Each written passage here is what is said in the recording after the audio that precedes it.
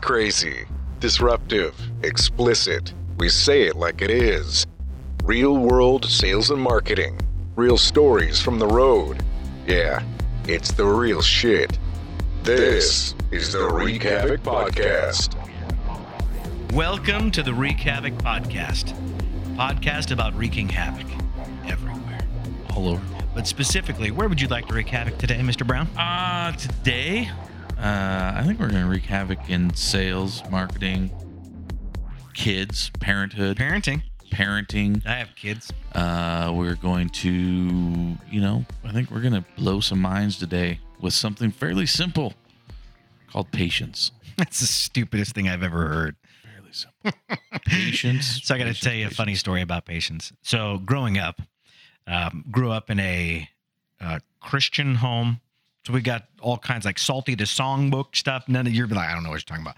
We did all kinds of like Vacation Bible School stuff, all kinds of crazy stuff. Well, there was this one song.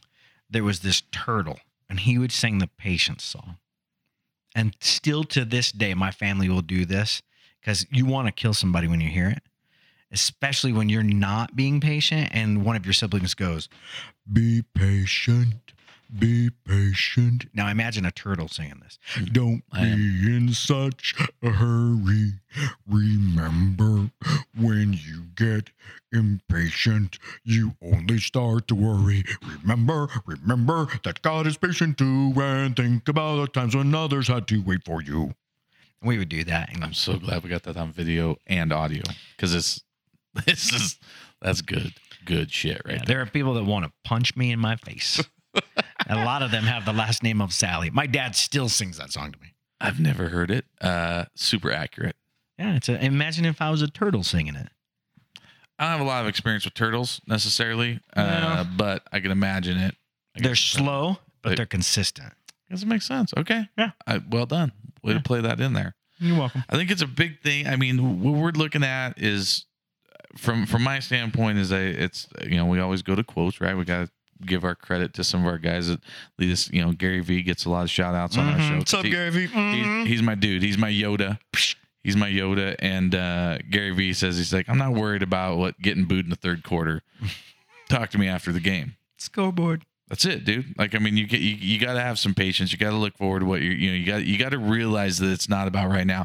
And I think just giving our little take on society kind of thing, that's the way everyone's immediate, right? Everything's more immediate now. Kids have it on their phone. It's like, it's a social media. Like, immediately if somebody, like, I don't have, we used to have the patience. Don't hurt yourself. Slow down. Be patient on your delivery. Let all the words form in your brain. Then let your mouth take over. When we were kids, if you heard sirens or something going on, right? You would wait till the 6 o'clock news and you'd watch it on TV to see what it was. Sometimes we'd wait till the next day to read it in the paper. Yeah. Now, I do this all the time. I'll hear sirens go by outside or something going on, or I'll see a traffic like backed up somewhere. What's going on? I immediately will get on my phone, sometimes right there at that stoplight, whatever it is. Not driving, of course. Not driving. I'm never moving. I will look up on Twitter because Boise PD, the Boise Police Department is live tweeting what's going on, and they're like, oh, there's an accident at this place, or there was a call for a fire at this place. So like, I think we're in such a, we're trained, everything is so immediate now that it's hard in business and sales in the process of just doing your day-to-day job. You're expecting it to happen like right now, like everything's right now. And I mean, you have to be able to give people the thought process that, hey, if you slow this down, it's a good thing. Like, it's okay. It's going to be, the long game's good. I was excited to bring this up with you because being in the advertising world and being in marketing and that for so long, I don't know that there's anything where you have to be more patient than building a brand with a company that is you're putting out on, because radio ads, right? You can't hear one radio ad and someone runs in and buys something. You have to do a lot of them. Well, that's not true. I can put a radio ad on the radio right now, and I will have people lined up at your door. There you go. But that's not how it really works in the real world. No. You can do that, but it doesn't work. Yeah. But you got, it takes time. Like you guys, your job is basically teaching your clients to have patience and then let you do your job. Basically, like, let me do this. Let me help you. Yeah, craft. You have to be. This is something that that Ed Moore. So he's my boss. He's my guru. He talks about all the time. You have to be strategic, but you got to know what's the short game and what's the long game and what's the balance of that. Because you're going to find a balance, right? But if you're not strategic about it, like who is your audience? If you don't know who your audience is, that's a problem. That's part of your strategy. But you're always going to come back down to there's things that are specific to your strategy that sometimes take longer and that always are a consistency issue. Branding is a big one. If people don't know who you are and what you stand for, that's a big deal. Like Apple computers, Mac computers. Like what do they stand? Are they a better computer than a PC? I don't know. Maybe not. But they brand themselves as helping you create and helping you get your message out there, and how the way that they do it better than PC does. Whether or not they're a superior product is almost irrelevant. Does it work? Yeah. Does it crash? No, not really. Does it help me be a better version of me when it comes to creative? I feel better. Win. Yeah. Well, we're sitting there with two Macs right in front of us, and it's, I'm a Mac guy. You're a Mac guy. Yeah. And you know what's funny? I wasn't 2 years ago. I wasn't either. Me either. I don't have any complaints. Mm. Once I figured out, all the little things, but I've always been an iPhone guy. I love my iPhone. Right. I love your iPhone. You're so handsome. So handsome. I think you talk about the pages thing.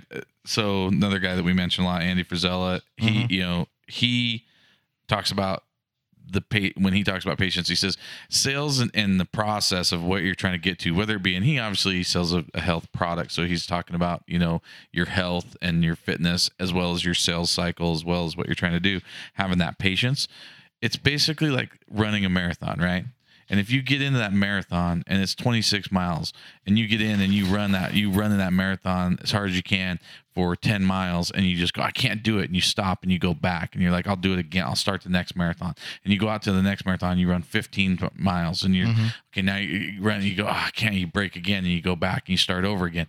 That starting and stopping over, like, you've ran your 26 miles, but you had to do it 3 different times and you started over every time. And by the time you do that 3 times, now you've run 60, 70 something miles, right? Like you're starting yourself over because you don't have the patience to just make it all happen, make it go to the very end. You're trying to rush yourself through what you're trying to do. It's not a sprint, right?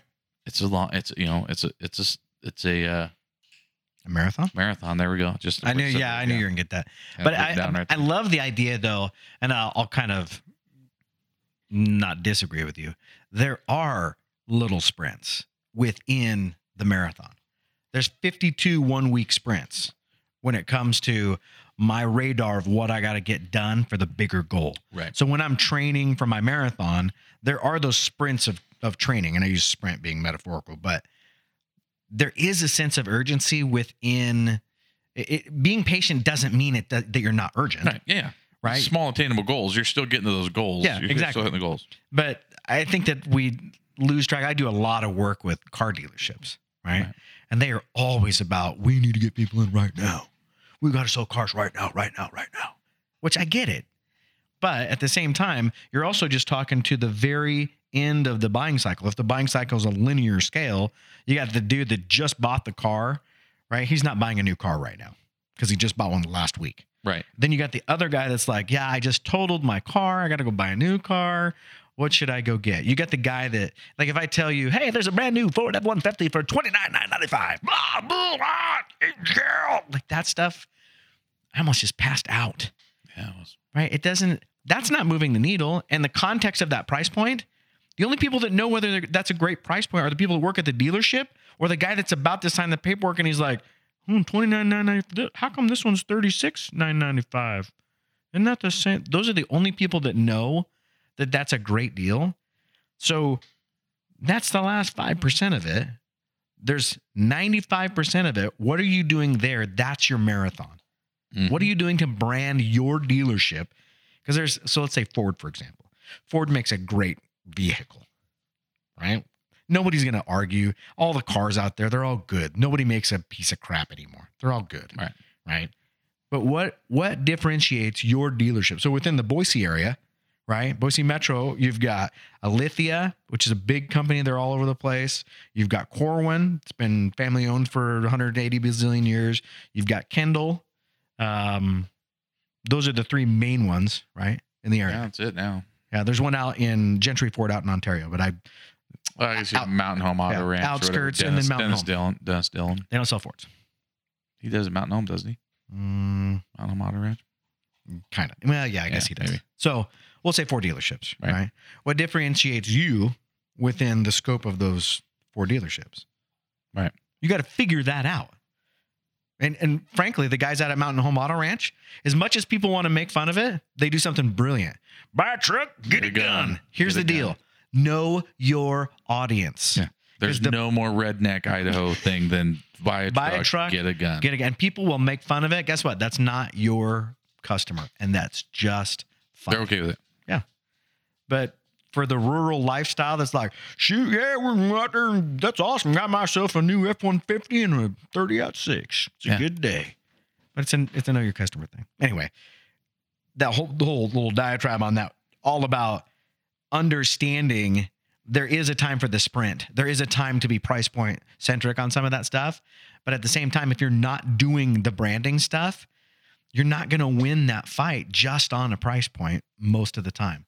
It's hard for companies to do that because here's the deal. Super hard. I've bought a lot of my vehicles knowing that I knew the sales guy. That's okay. Right. Okay. Relationship. Sales guys leave auto sales all the fucking time. These guys do not have a. That's the first one in the show. Congratulations. That's very far down, actually. I'd like to. I didn't get a time on it. I wasn't paying attention. Hold on. It's like 12 minutes. 12 minutes. That was Brad. Yeah, you're a little rusty. I'm slowing down. Yeah, cheers. Okay. What did you make us to drink? We're not doing wine tonight. We're giving a little shout out to Tito's homemade gluten-free vodka out of Texas. We're doing a little Tito's vodka soda tonight, keeping it low-cal. I like that. Do we look thinner? You look thinner. I feel really fat. I feel mentally thinner. I went and had my biometric screening last week or 2 weeks ago. How'd that go? Did you pass? I passed. I'm not dead. That's good. But I have high cholesterol and my triglycerides are real high. So I might have to do something about it. I am one of the bad on the machines, on the testing. My doctor says I'm one of the healthiest fat guys he's ever met. Really? Yep. He says I got no cholesterol, no heart problems, no all that. That's crazy. That is crazy. How can you be a healthy fat guy? That's not fair. I'm proving it wrong. I'm fighting the stereotype. I guess. Yep. So I think that I love the fact you bring in like the car sales thing because to me that's a great example of opposite of how I try to sell. Right? Mm-hmm. Like I know that when I meet a car sales guy, when I just walk on the lot, if I don't have a lead in like somebody that I know, that guy does not give a fuck about me or what I'm going to do in the future. Honestly, I don't because they just don't. Like they've done. I mean, if you just look at it as an industry, and I know I'm stereotyping here. You and I have been in business in this area in a long time, dude. Do you really know anybody that you can say, man, I know that guy's been selling cars for 20 years? I do. Okay. Well, you might have I know a few, and like I know a guy. Some guys. So, but this is, some of them are the big dealerships that sell new and used. Some of them are the used dealerships. So, owner maybe, but yeah. So, like for the most part, I've never bought a car. Peterson. I've never bought a car, 2 cars from one sales guy. I don't. I'm kind of spoiled because I know a dealership, but by the most part, I'd say if we just look at it stereotypically, it's a pretty fast turn on a car deal. Not a lot of guys make a career out of being a car salesman. It's super tough. I will say this though, and I'll give the car biz a little credit. That has changed a lot. The way that it was 20 years ago was a bunch of shyster, just come on in and get you like high pressure. You cannot get away with that anymore. But here for me, but I don't think they were even shy. I'm not saying guys are shysters. I got a lot of good friends who have been car salesmen. I'm just saying that maybe that's a little harsh. At the time, here's the deal though. They're short-sighted salespeople. Like they're usually they make good money on each car. Yeah. So like there's not there's no car dealership. Well, I shouldn't say no. I don't know personally, first-handedly, of any car dealerships who basically pay their car sales guys a lot of money in a salary that doesn't incentivize them to move cars. There's a few. that do in the market. Then maybe, if you're paying a guy $90,000 a year to be a sales guy and he can keep that job if he sells no cars but keeps people happy. That's a trick. He's not going to keep his job if he's not selling cars. Here's the beauty of it. Most of these guys are turning a 10 or 1,000, they're trying to move these things because they're rolling, a lot of these sales guys, they're making a $10,000, $12,000 month. But the next month they may do 2. So here's where I think this ties in really well. If you're a smart manager, you'll recognize specifically in an area like this, it's a small town at the end of the day. Oh, yeah. Relationship, everyone will talk. In my opinion, trumps all that stuff. If I really, really like you, that is so hard to overcome for the competitor, right? If you're a smart manager and you figure out, hey, look, if I have really good people and I take care of really good people and I start to get that cycle rolling, it's that patience thing, right? And it's a different perspective where you're going to say, hey, look, it's kind of like the stock market. Listen, the stock market is going to do this all the time. It just is, right? Like it had a 500-point gain today. Right. It's been all over the place lately, but historically speaking, it's going to do this. If you look at it from a bigger perspective, and again, your perspective is going to dictate your strategy on that. If you recognize that, look, I know there's going to be months where it's just not going to be easy. There's going to be months where you're going to absolutely kill it. But if you focus on the relationship angle of this, don't sell me a car, help me find the right vehicle that fits my needs and budget.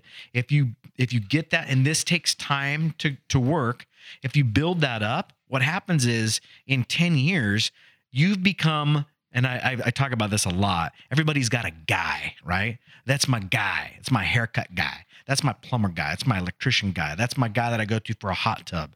My guy that I go to for Tito's homemade, handmade whiskey. Yeah, not whiskey, vodka.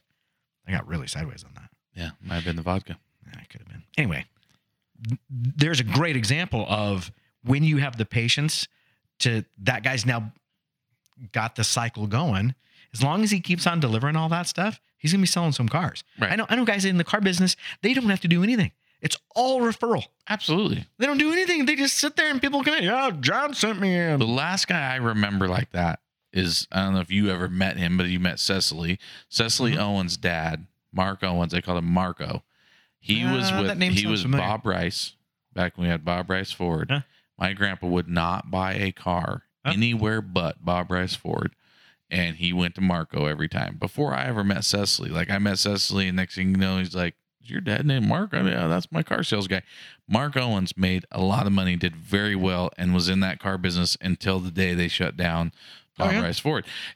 He's the last guy I can think of like that kind of that breed. Where they're like he that was just unique. It was just everyone went there and he did everything. But he was all about that long deal because he looked at the long tail of it with my grandpa would tell every one of his buddies, you go buy, I buy mine here and this is what you do. Right. And that's where I think they have to have the patience of, and that's a tough thing, man. I mean, you're dealing with it like the brand having to represent, the Kendall Fords of the world without representing the John, Steve, and Mike, the sales guys who maybe don't have the intention of the long tail. They're looking at what they can make in commission this month because it's Christmas and they plan on moving to another job here in January or February. So like, that's a hard thing for people to press. But like, as a company, you have to be able to, as a manager, you have to be able to sift those people out and make it. Well, and it comes back down, I think it comes back down to management. How you run your business it matters. It's everything. And if you hire the right people and have the right system and all that stuff, it's gonna figure itself out. At the same time, there's just gonna be months that suck, and there's gonna be times where, you know what, I can't control all of these things. I can get your message out there, and as long as it's a good message that's relevant, you're gonna be in the conversation. The flip side of that coin is this: if you're not in the conversation, if I'm gonna buy a Ford truck, and I've got this conversation going and it's just Kendall Ford, Corwin Ford, and Lithia Ford, the Mountain Home guy and the Gentry guy are not in that conversation, they don't get picked every time. And there's some of that's geography, but it comes down to the same thing. You have to be in the conversation in order to get picked, period. Yep. That's where the branding comes in, and just being consistent in your marketing efforts as a whole. It doesn't have to be. I mean, it's not obviously not just radio. I mean, that's talking it's digital. It is a fully integrated marketing campaign, and it's being like you made reference to Boise Police Department. That's a branding thing where, hey, guess what? We are in the know, and what it does is it develops a confidence in my municipality of the police force that they are in the know and communicating what's going on to me. I feel more secure in my community. Yep. Well, and I can even transition it from, you're looking at it from the marketing side. I'll give you the sales side of it. You talk about having patience in sales. I have companies that I've been pursuing, for years. I mean, and this has always happened in a lot of different things, but I mean, in the building supply game or, when I was selling, Traegers or barbecues or coolers or whatever it is. But like, I mean, I've got companies that I literally have been walking in their door for years, just stopping in. Like, I feel like I have a relationship with some of these people and I've never sold them anything, right? Like, I walk in, like, hey, Trevor, what's going on, man? Hey, how'd your kid do in that fishing tournament? And we're friends on Facebook or Instagram, and, hey, how's your podcast going? How's this going? Yeah, I saw that. I did this. Yeah, I have a relationship with them. Never sold them anything, right? But in my mind, I'm like, dude, this is going to come in handy at some point. This is going to come in handy. And I've had a few of those where, they obviously cash in. And that's why I keep doing it, because I know that if I'm persistent and I'm patient and I'm willing to go out there and keep showing up, right? I know that's going to pay off in the long run, because I'm not going anywhere, man. And that's what I tell people sometimes too. I'm like, they're like, well, yeah, what do you think? I'm like, hey, dude, here's the deal. I want you to feel this product. I know it's going good. Like, I mean, we talk about the insulated concrete form business. It's been something I've been in 20 years now. I've watched it go from people not knowing what it is all to where, we're really getting a lot of growth right now with it. And people come back. And I'm getting people now that were like, you still sell that styrofoam concrete bullshit thing you were doing? I'm kind of interested. I need to know about it now. Like, I read an article. It's genius. God, these guys, and it's so funny. They're coming back. I mean, and most of them know, because I call their bullshit. If they, they're like, I'm ready to do this. I'm like, yeah, no shit, fuckface. I've been telling you this for 20 years. So we literally get to that point. But like, that's a relationship I've had with them, right? And they keep coming back, and they're like, hey, and they knew. They're like, oh man, that they know that because I've been patient. I didn't I tell them, I'm not going anywhere, man. I'm not going anywhere. My phone number is the same. My call, here's my, you know how to get a hold of me.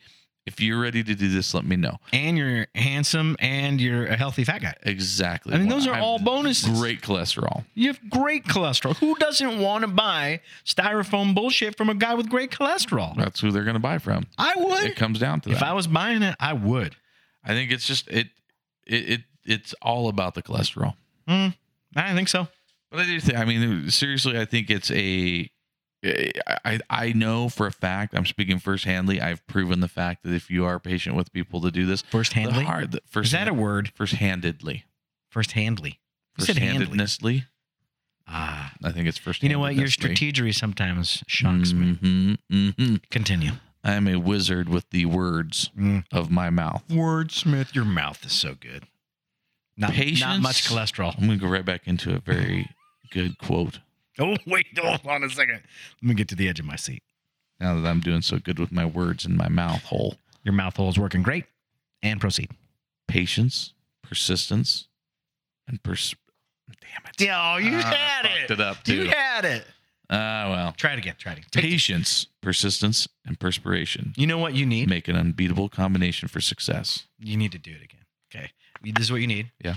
We cue the music right there. Okay. Now the music. You feel it? You feel it? I do feel it. Now do it. Patience, persistence, perspiration. Make an unbeatable combination for success. Yeah. Napoleon Hill. I don't know who that is. It's Mr. and Mrs. Hill's kid. But that's awesome. Mm-hmm. Napoleon Hill. He has a great ice cream. I like ice cream.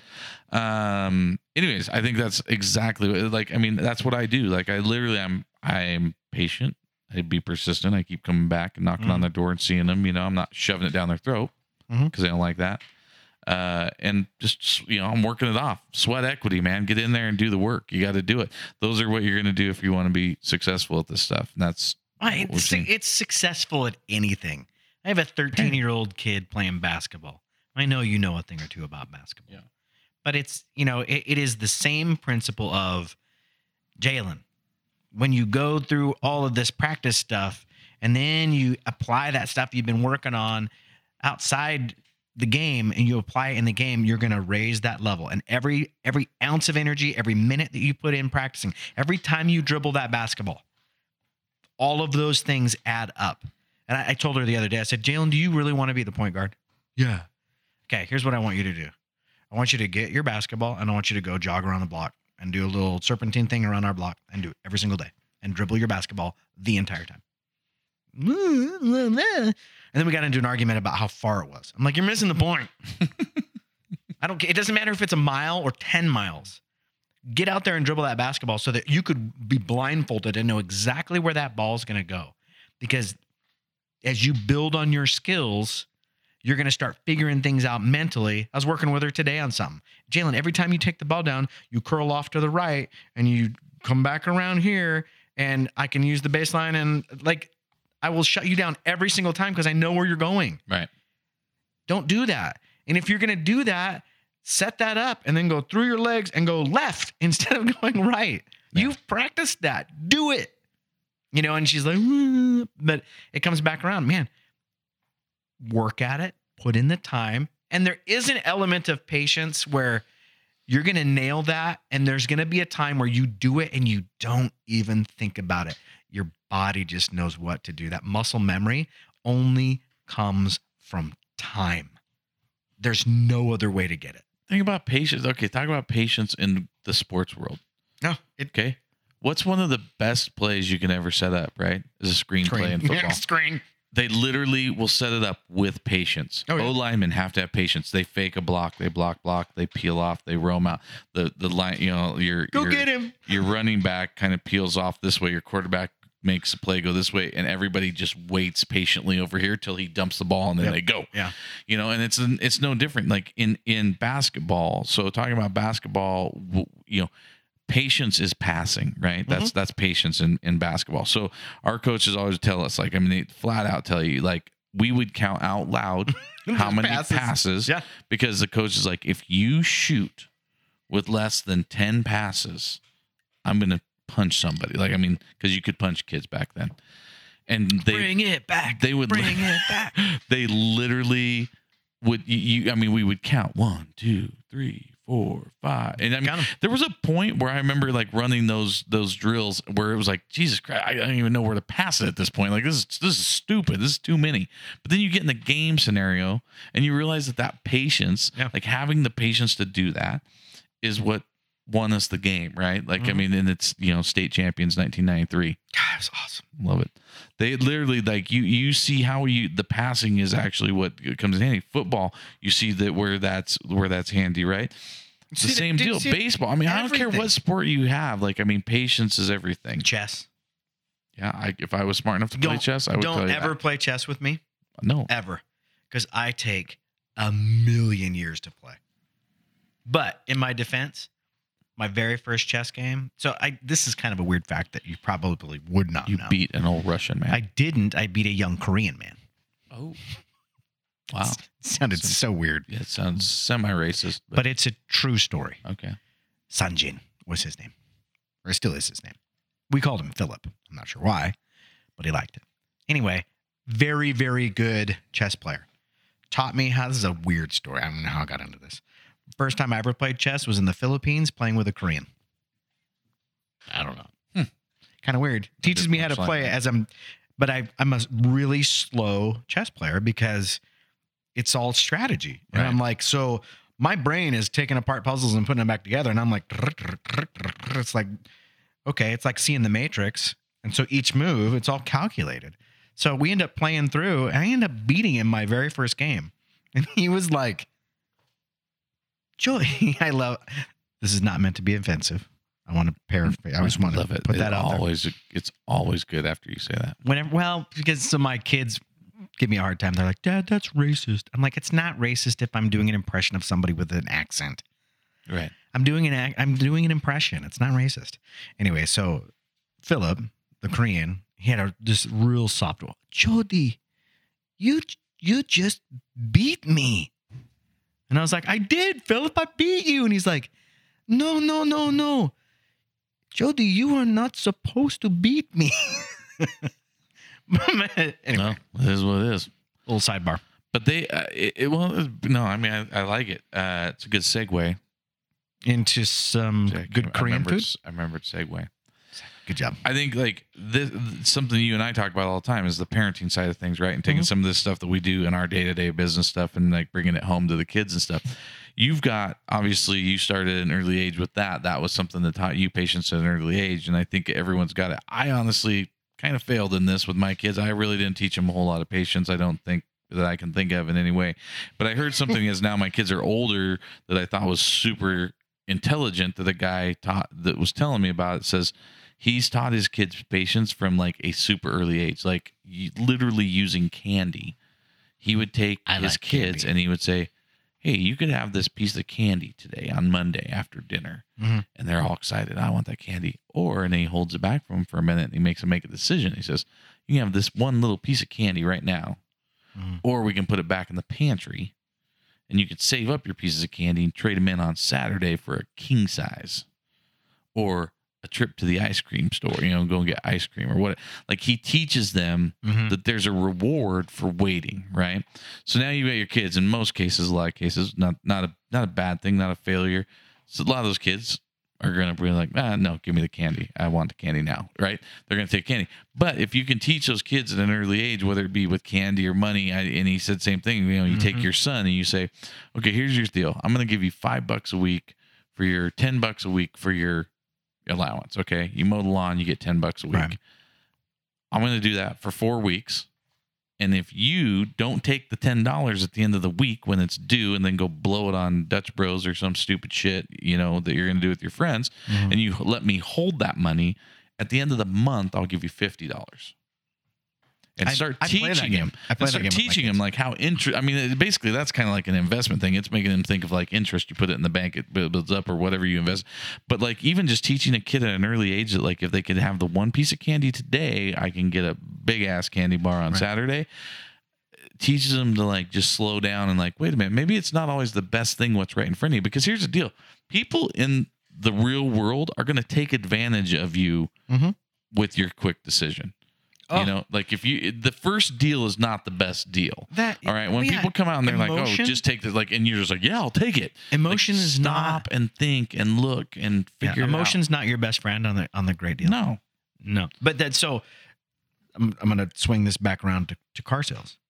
One of the reasons I think car sales has changed so dramatically in the last 10 to 15 years is the idea of the emotion of the test drive has lost. It's still very, very valuable. Here's the difference. I know everything there is to know most of the time when I'm going in looking for a car because I've already done all the research. If you look statistically at how long a car sale takes now versus 10 years ago, it's a fraction of the time because you're not having to sell me. I know what I want. Yeah. Give me a good deal. And I used to have to go into the dealership and say, hey, what's the difference between these two engines and why do people like this engine over there? Right. Now I can hit Google and say, Google, what's the best Ford F-150 engine? And if you're smart, read a million of them. If you're smart, you have all that stuff on your website. Right. And you are found in the search engines when I go, hey, what's the difference between a 2015 and a 2016 Subaru Outback? Right. Right. There is a Subaru dealership on the East Coast that is hands down the best site I've ever been able to find on Subarus. And what is the difference? Whoever does all their stuff, brilliant. It's such a great resource. And here's the funny thing. I can't remember the name of the dealership, but it's so easy to go find it's Planet Subaru. But you guys have so much credibility now. I'm probably going to go buy a car from you. Right. At least you're in the conversation. And if I'm anywhere geographically close to that area, that's a good thing. Yeah. It's all about, I mean, I think that's everybody though. It's long-term versus short-term, everything's short-term, trying to change your minds back away from the actual, the short-term get it now mentality, which I mean, there's a lot of stuff I think is really cool about that. Like I like being able to look on Twitter and see why the cars are backed up or what the instantaneous. And here's the thing. It isn't necessarily a bad thing. Instantaneous information is a good thing because now I'm more informed. Mm-hmm. So, I mean, but everything in moderation. And use that information to think long term. Right. If you're not, and the whole idea about the candy, about money, about advertising, it all comes down to basically what is your perception? Are you able to? I talk about elevation a lot. I personally think the best managers are the ones that have the ability to go from the ground floor working with the grunts up to 50,000 feet and see the vision of the company. Those guys, I think, are some of the best managers to work for, not necessarily lead a company into something amazing. Like, that's a different breed. I think that's awesome. Yeah. But the guys that I want to work for are the guys that understand how hard it is to do my job, but yet are in the conversations with the guys that are visionaries to make the decision. And they're the ones saying, hey, listen, I understand that that's your vision, but here's the challenges that we have to overcome to get there. Here's what we have to do to get from here to there. And it's not an impossible thing, but if you as the visionary don't have the right information from that mid-manager, right, you can't get there. And all your people think you're an idiot because they're like, yeah, okay, mister, I haven't sold anything in 10 years telling me how to do it. They know. Right. If you have, and again, it goes back to that credibility thing, but being able to go from the ground floor of how to, I mean, even doing a podcast. How do you do a podcast? There's ground floor stuff of what mic do you get? Right. Are you going to do it on this platform? How are you going to record it? Where are you going to record it? Can you do it at a kitchen table? Yeah, you can do it at a kitchen table. If you set it up right, but you got to know how to do it. That's the grunt stuff of that, right? Versus the perspective of, dude, we got to get this going and figure it out. Right. Because here's the vision of where this is going to go. And it's how do you bridge that gap of the vision of it and the process or operation of it, of getting it done. And I think that's for me and what I do as far as the marketing stuff, and even just in my job in and of itself, there's constant tension within how do you weigh out the ground floor of the operation of making things happen with the vision of what it could be, right? That's a super big challenge. As a car dealership, how do you weigh out the need to sell a car today, right? With, we need to brand your dealership. What's the ROI in branding your dealership? It's really hard because it's a different perspective. It's not a number that I can look at on a spreadsheet and go, I sold 200 units this month, right? It's a different perspective. It's a different metric, but they're interlinked. And if you try and separate them out, you're not going to be as successful. The guys that are the most successful, they're constantly branding. They're constantly offering those incentives that are a right now incentive. Zamzows is a great example locally. They know who they are. They know who their audience is. They know what they're all about. They always have the answer. If they can't get the answer, they'll find somebody that does have the answer. You go into the store, it's super consistent, and they're constantly reminding you about things you need to know about that are tomorrow. Mm-hmm. And the funny thing is, if you take a big step back from it, of course they know because they've been doing it for 100 years, and it's all cycles. And we forget that as consumers because our problems are so immediate. Their perspective, they take a big step back and they go, yeah, these problems, this is an every year thing. This is an every season thing. This is an every 5-year thing. This is an every 10-year thing. And they see it because of their perspective, and they can strategize the right approach to, again, start that conversation to get you to the point of where, well, I need to fix this problem. And you guys are talking about it. And then you go in and the product works. Very, very rarely have I ever heard, man, Zamzows is expensive, because it works. Well, they have to, I think that, I mean, if there's managers listening to this that need to understand the whole idea is we tend to, as salespeople and managers, you tend to enforce things in a very immediate way, in a very short-term way, right? Yeah. Like we look at matrix that show what the sales were this month. Like, what are your sales this month? Are you going to make your bonus this month? Are you going to make? It's very much that way. That's the cycle. And even even the culture of just even big business, right? They're going to take a sales manager And I've worked with sales managers who I think the sales managers don't want to micromanage anybody. They're like doing really well, right? But and they're trying to keep this culture where it's open to where like oh no, we want these guys long term. We want the long term sales. We want this. We want that. At some point though, somebody is going to be in there, whether it's the CFO or the CEO or whoever it is. Somebody's going to come down to that sales manager and be like, hey, what are you guys doing this month? What are they going to do next month? Kind of deal. And I think that's where we run this really fine line in the sales business anyways, is people judge things on a fairly immediate way. And it's really hard for them to see eye to eye with the marketing department who's like, yeah, but we're marketing to sell stuff 2 years from now when we'll be the biggest Subaru dealership 2 years from now versus like, well, that's fine, but I'll be fired by then. Yeah, how are we going to pay the power bill this month? Yeah, I'll be fired by then. And that's where I think we have to look at. And I hope if anyone's listening to this is like that manages people or even people that are owners and CEOs that see this thing and say, you're right. Like we need to change that mentality. Like, I mean, you need to watch it. You don't need to like the enforcement of it. We need to think longer term. And I hope that people teach their kids to think longer term. I think it's going to benefit to teach your salespeople. I think we'll all have better experiences in that longer term kind of deal. It makes sense even from a buyer standpoint, like the people I sell to, 100%. I want them to look at me and say like, okay, this guy's my vendor. What's my long-term benefit to working with this vendor versus that? Because that benefits me too.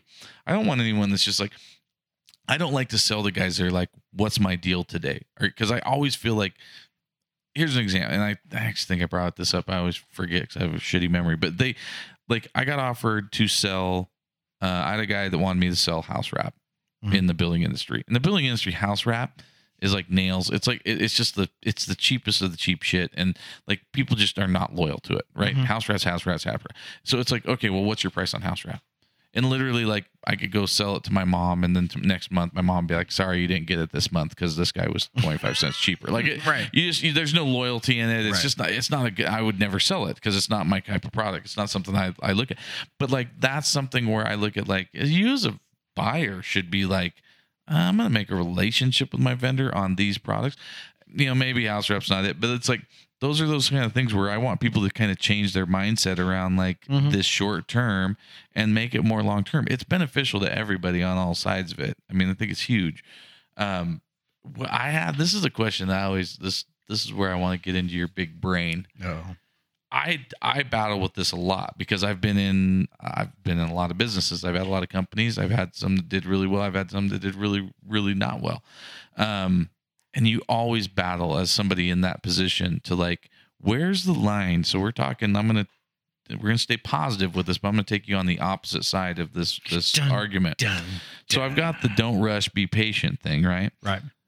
Where's that line where like, okay, you're done. Stop being patient. Because you know what? I mean, I think we've probably all got examples in our life of somebody that we know that, is probably older, they've just been doing it too long. Let's put it this way. God, I just lost it. It was the uncle in Napoleon Dynamite.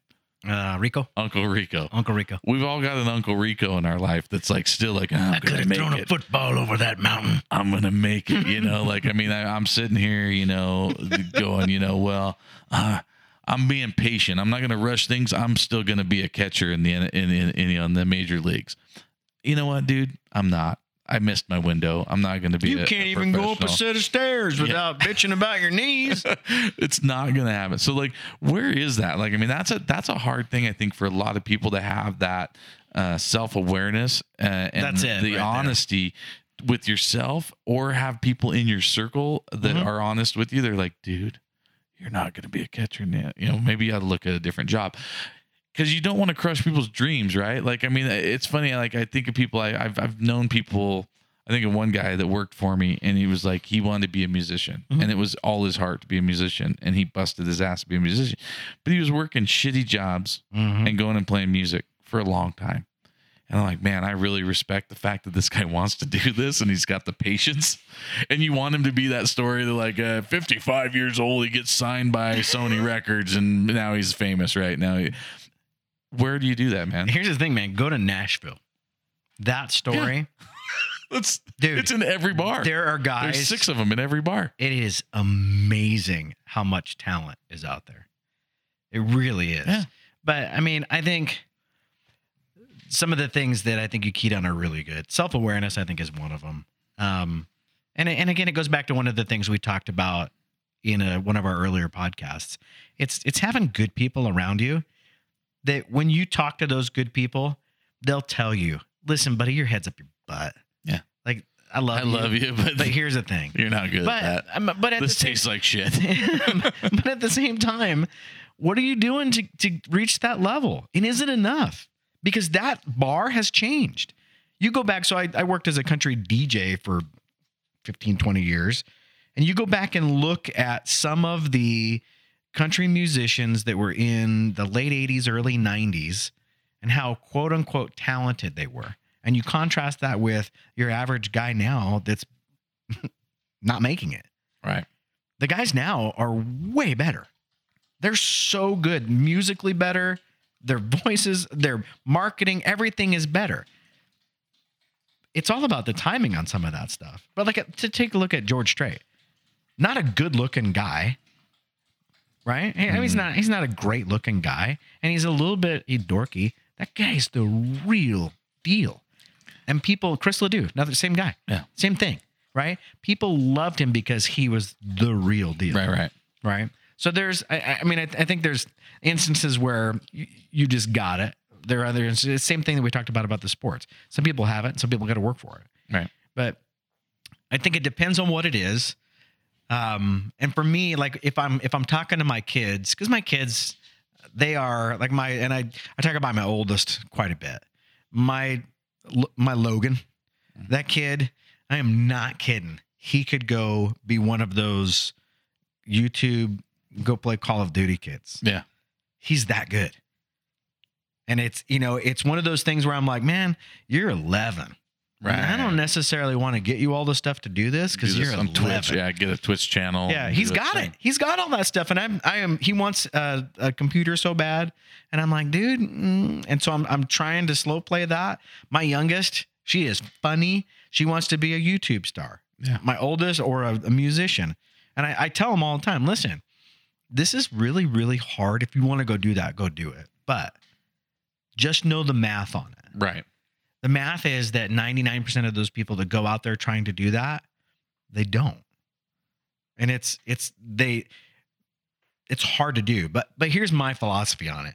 Go out there and kill it and be everything that you think you were created to be, and go work your butt off, because that's all good. You're moving the right direction on that stuff.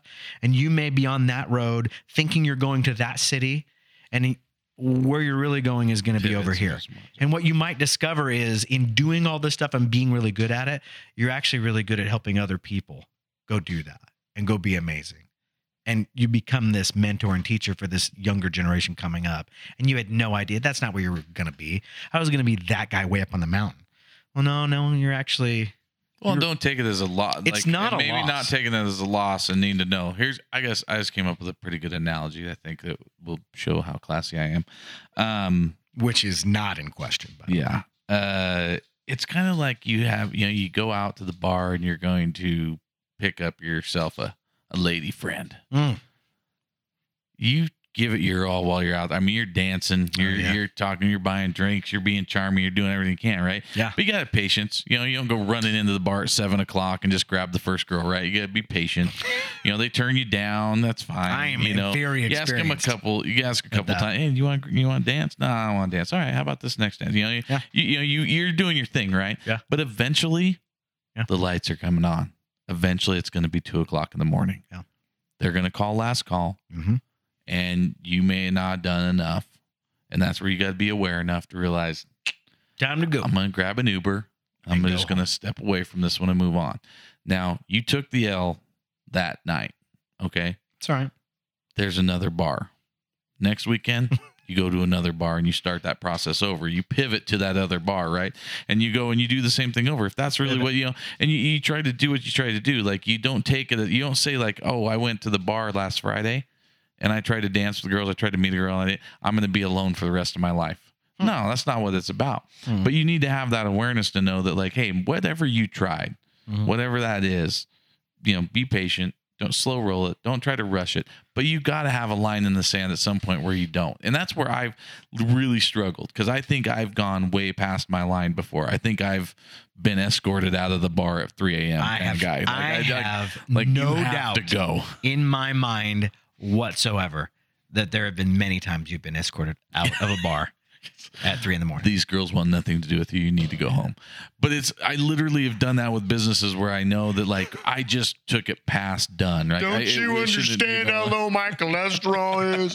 I'm a catch. I'm the healthiest fat man you'll ever meet. Yeah, and a good dancer. But I just think that there's a point where, like, it's something that I mean, 44 years in, I think I still struggle with the fact of, like, you want optimism. I love to be positive. I mean, my screensaver on my phone, I open up every time I pick up my phone, says optimistic as fuck, because I am. I've always wondered how optimistic that is. That's a lot. That's a lot. It's like 11 on a scale of 10. Yeah, well, that's and I'm technically it's like a fuck ton of optimism. That's a lot. Which is that's a 10 shit tons, and just about half a fuckload. So that's a lot. That's a lot of math we just did. A lot, yeah. So, but I think you try to stay optimistic, but it's hard. Like, sometimes you got to draw that line and be like, dude, you've been patient, you've tried. We need to try something different. When do you cut bait? Right. So here's I'm gonna give you my concise answer. Okay. It is this: know thyself, right? Know who you are. Number one, right? Be self-aware. Number two, have somebody that is an older generation that's our parents' age, and talk to them and have them mentor you. And then have somebody that is 10, 15, 20 years younger than you, and just have a relationship with them. Let them in, right?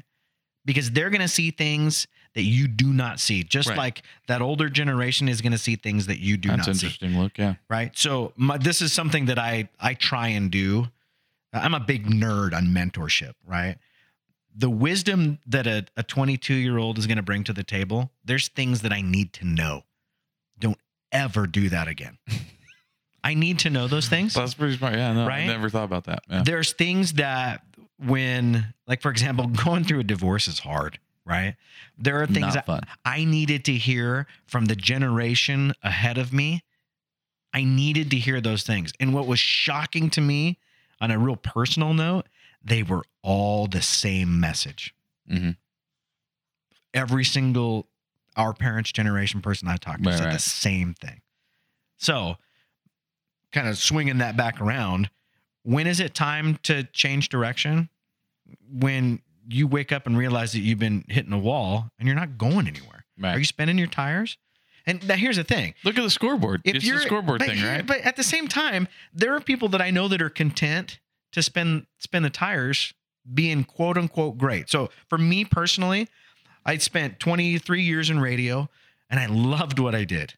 I did radio production for a bunch of radio stations. I could have turned that into something really cool and gone to a corporate level and trained all of our radio groups to do better production and benefited the entire company. I could have stayed in Boise and said, hey, I want this group of radio stations to be amazing and do the very best awesome sauce that we can do within this little sphere, right? Or I could realize, what did I want to do when I set out in my marketing and advertising journey? My goal from the very beginning was not to be the best radio guy. My goal was to be, I want to work for an agency and do the best creative. And at some point, I got to stand on the edge of that dock and go, oh man, do I jump in? Right? There's times where you got to jump off the dock and jump into the water and swim. And are there sharks? Are there alligators? Yeah. Is the megalodon in the water? I don't know. Sometimes you can't see the other boat and you got to jump off the other. But it's hard to do. But that's where, and I'll give you a nod. You're hardwired to jump in the water where a lot of people aren't. Yeah. And it's very scary for them to do that. But I'm also aware of that. I mean, that's a self-awareness thing on me. Because I figured it out. Like, I figured it out, right? Like, I figured out that I don't. So I used to be really fucking confused about that. Like, it was hard. Like, and I'll be honest, I think it was a part of my, you talk about going back to divorce. think it's a part of the reason that my relationship, my marriage didn't work, was like we couldn't get on the same page with the idea of like how excited I was to go risk everything. Right. And she was completely freaked the fuck out when I'd be like, I know, isn't it cool? We're going to risk all this, but we could win double. And like, no, this isn't cool. This is like one person's stable and one person's just really not. Looking for a stability thing. So I get it. And I've learned in my age, I've learned that I'm aware of the fact that I'm not that guy. Right. So I think that that's okay. But like I said, again, it's my struggle that I think I'm getting pretty clear on as far as like starting to learn that I have to have a line there somewhere. There's got to be a guardrail on my road, I mean, I like to run fast and wild and around that corner as fast as I can. Right. But I need until you go off the road. Yeah, I need to make sure that there's a guardrail, and like I said, it's surrounding myself with good people. That's why I ask you that question, and other people like, hey, where am I right? Am I good? Am I not good? What should I do? And having good people that'll answer that question. I mean, even relationally, if my head's up my butt, I want my friends to tell me, dude, how's that smell? Yeah, because your head's in your butt. Yeah. Or just look at, I mean, we've grown up with the same people. Yeah. We got relationships with people. You're like, dude, the girl you're dating is a psycho. Like, I mean, you got, no, I'm good. You don't know her like I do, bro. No, she's, and like, I mean, I think it's just a matter of like knowing where that, obviously there's that whole like give her time, be patient kind of deal. And then there's that, no, just, you got to cut bait and go. So I think that it's, I think we've kind of covered a lot of those as far as different aspects, as far as we've got the sales side of it, the business side of it, the kids side of it. We've even gotten into the relationship side. We covered a lot there. We did. And I have a lot of answers. I feel smarter. Do you feel smarter? I do. And gassy. Let me tell you something that'll make you feel smart. I love Warren Buffett he's awesome. Pretty smart. Yeah. I'd love super smart. Here's something that I would love to sit down with a guy like that. I'd love to sit down with a Jack Welch. I'd love to sit down with a Colin Powell. I'd love to sit down with, I mean, even politicians that I may or may not agree with. I would love to sit down and be like, what is your perspective? I had an opportunity to go golf with Cecil Andrus, one of the coolest guys I have ever met. Right. From a political standpoint, he and I were not eye to eye on stuff, but it was fun to discuss that type of stuff. But I mean, you go golf with a guy and you're spending 4 or 5 hours with him, dude, what a treasure of an experience and what a wealth of knowledge. For me, that's my whole nugget on that, on your whole big question. Engage people and talk to them and ask them questions and sponge it up. Because you never know what small phrase somebody will say that is a catalyst for something great down the road. You do not know. That's the adventure. Here's a couple nuggets for you from a super smart guy. Warren Buffett says, no matter how great your talents or your efforts, some things just take time. You can't produce a baby in 1 month by getting 9 women pregnant. I can't say I've tried that, but I'm going to go with that's correct. Yeah. Takes time, man. You can't rush it. You can't try to push things through. The other thing that Warren said that I think everybody kind of needs to remember is we talk about patience, but it can also go away pretty quick too if you don't do the right thing. And one thing that he said that I thought was super smart, he says it takes 20 years to build a reputation and 5 minutes to ruin it. Oh my gosh. You got to wrap your head around that. Like, we're talking patience, and just keep in mind, people, do it. Do everything you're doing. Only take 20 years to build a good reputation and 5 minutes to ruin it. So make sure that what you're doing, you're being Sometimes smart. That's the little secrets in the closet. They'll come and get you. I've heard this little nugget of wisdom. Always tell the truth. That way you don't have to remember what you've lied about. Exactly. Have integrity. And now the whole thing of patience, really, then this is going to be out on a ledge here, but some of the people that struggle with patience are the people that don't have the integrity to back it up. Ooh, wow. That's a Jody Sally quote right there. That's tough. That's pretty good. And that takes some self-awareness. Am I a man of my word? Yep. It's a choice. So here we go. We're going into episode 7. Raise a glass to that. Yeah, empty glass. Lucky 7. Well, mine's not all the way empty. I drink faster. You do. Episode 7. This was kind of a fun one. It'll probably get me a little more fired up. I think this was a pretty subdued one. No pun intended. Actually, has firing in the title of it. Firing the customer.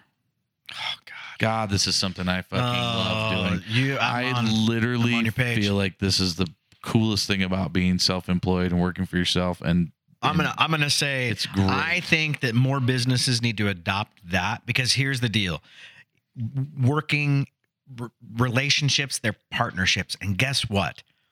Not all of them are good. This is all going to tie in. They're not all good partnerships. There's so many of our episodes. It's literally going to pull together a lot of our episodes. I'm kind of excited about it because it's like it literally talks about surrounding yourself with good people, right? Did you pee a little just now? A little bit. You did. I could tell. I saw your eyebrow go up, and I was like, I guarantee you, if you guys have any kind of bets on how many over under on the fucks are going to be said in this episode, I'd take the over, because I get fired up when I talk about firing customers, because I think that it's probably the most underrated ability that people have. And this isn't even just, I'm not just talking business owners. I'm talking about you as a customer or as a salesperson and dealing with your day-to-day customers. You will benefit so much by getting rid of shitty customers and moving on to good customers. You will make more money firing and getting rid of customers than you will. And I'll go into detail. I've done this in a lot of different situations. I think it's a key to some of my successes. Funny stories. This will be a good. I'm excited about this. It's gonna be fun. I just paid a little. All right. Well, not a lot. I mean, I don't want. Thank God you don't have pants on. I know. I'd like to do my podcast in the buff. Yeah. Well, at least from the waist down. It's very natural. Well, very natural. Just don't drop anything. I have to pick up. Sorry about under the table. Sorry you about get your startled. Chair. Yeah. A lot of butt sweat. A little bit. Anyway, that was a good one, man. I appreciate it. All right. It's Wreak Havoc. Out.